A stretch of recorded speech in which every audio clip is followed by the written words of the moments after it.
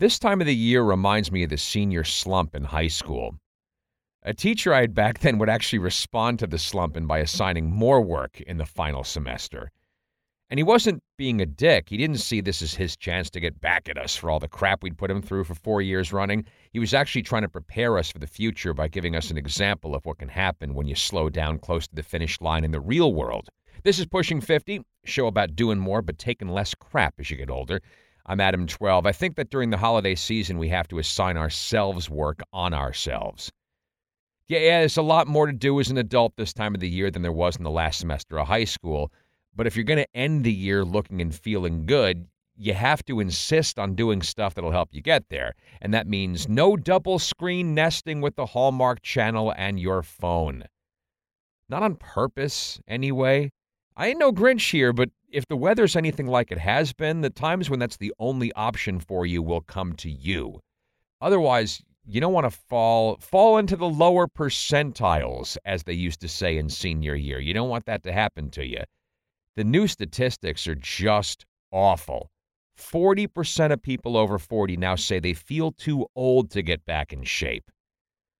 What's the best retort anyone can make to that? Well, a lot of them weren't in shape to begin with. It's edible, but very hard to swallow. 42% of 40-plus-year-olds say they don't have time for physical fitness. Bullshit. Yes, we're busier now than ever before, but working out is something we've always had to demand of ourselves. And unless you work in the fitness industry, no one's going to assign you that task as a condition of gainful employment. What other crap do we tell ourselves? This is from one poll, by the way. A quarter of the 2,000 people surveyed here said they didn't work out because they stayed too late at work. I've done that. Good way to stop that? Sign up for a big event. Doesn't have to be an ultramarathon, like what I do, but make it a long, tough physical challenge that's a couple of months away. One where if you skip too many workouts between then and post time, you're going to feel miserable on the day of the event. One that makes you a little bit afraid to not be prepared for. 36% didn't work out because they've too much work to do. I've said that as well. And I said it after I got tired of hearing myself say I'd stayed at work too late. Same excuse. Same solution. 56% didn't exercise because they were too tired. Gee, I wonder why that is. 33%, the weather's too bad to go out. You can't argue with people about that. You ever seen arguments on Facebook about school snow days? It's just like that. Everyone winds up disliking each other. Even the ones with whom they agree wind up hating each other. It's a sliding scale to hell. 10%, the weather's too nice to go out. If you've done that, please don't tell me. You don't have to donate to my charitable cause. You don't have to do anything else. Just don't tell me if that's been the case for you.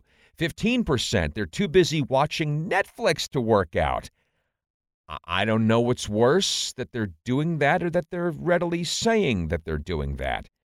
And there's more, but it only gets even worse from there. So let me shift upbeat. It takes 3 weeks to get yourself physically happy and healthy. Longer to shed the pounds, much longer to keep the pounds off and stay healthy, but the first 3 weeks are what's going to suck. You're going to be sore, tired, probably hungry, but if you can get past that, you're going to have one of the few good addictions. Then the challenge is to not do too much more than you did in those first 3 weeks. You're going to have the urge to ramp it up big. Don't act on that urge, because if you bust out, you're going to have to start all over again, and it's way harder the second time around at any age, especially, pushing 50. More maintaining, less pushing. And it's the same thing with your diet. In fact, maybe don't make the diet and exercise changes at the same time. I know I could catch hell from both sides for saying that, but I do think the threshold for what's thought of as excessive change needs to be lower, because we are very busy. Not so busy, though, that we should leave it all to the new year to take care of. So there's about 3 weeks left until then. I'll never ask you for money to listen to this show, but I am asking you to donate money to a great cause of which I'm a part. I'm doing a 12-hour trail race this winter. So you'll be pledging however much you want per mile based on how many miles you think I can do in that time.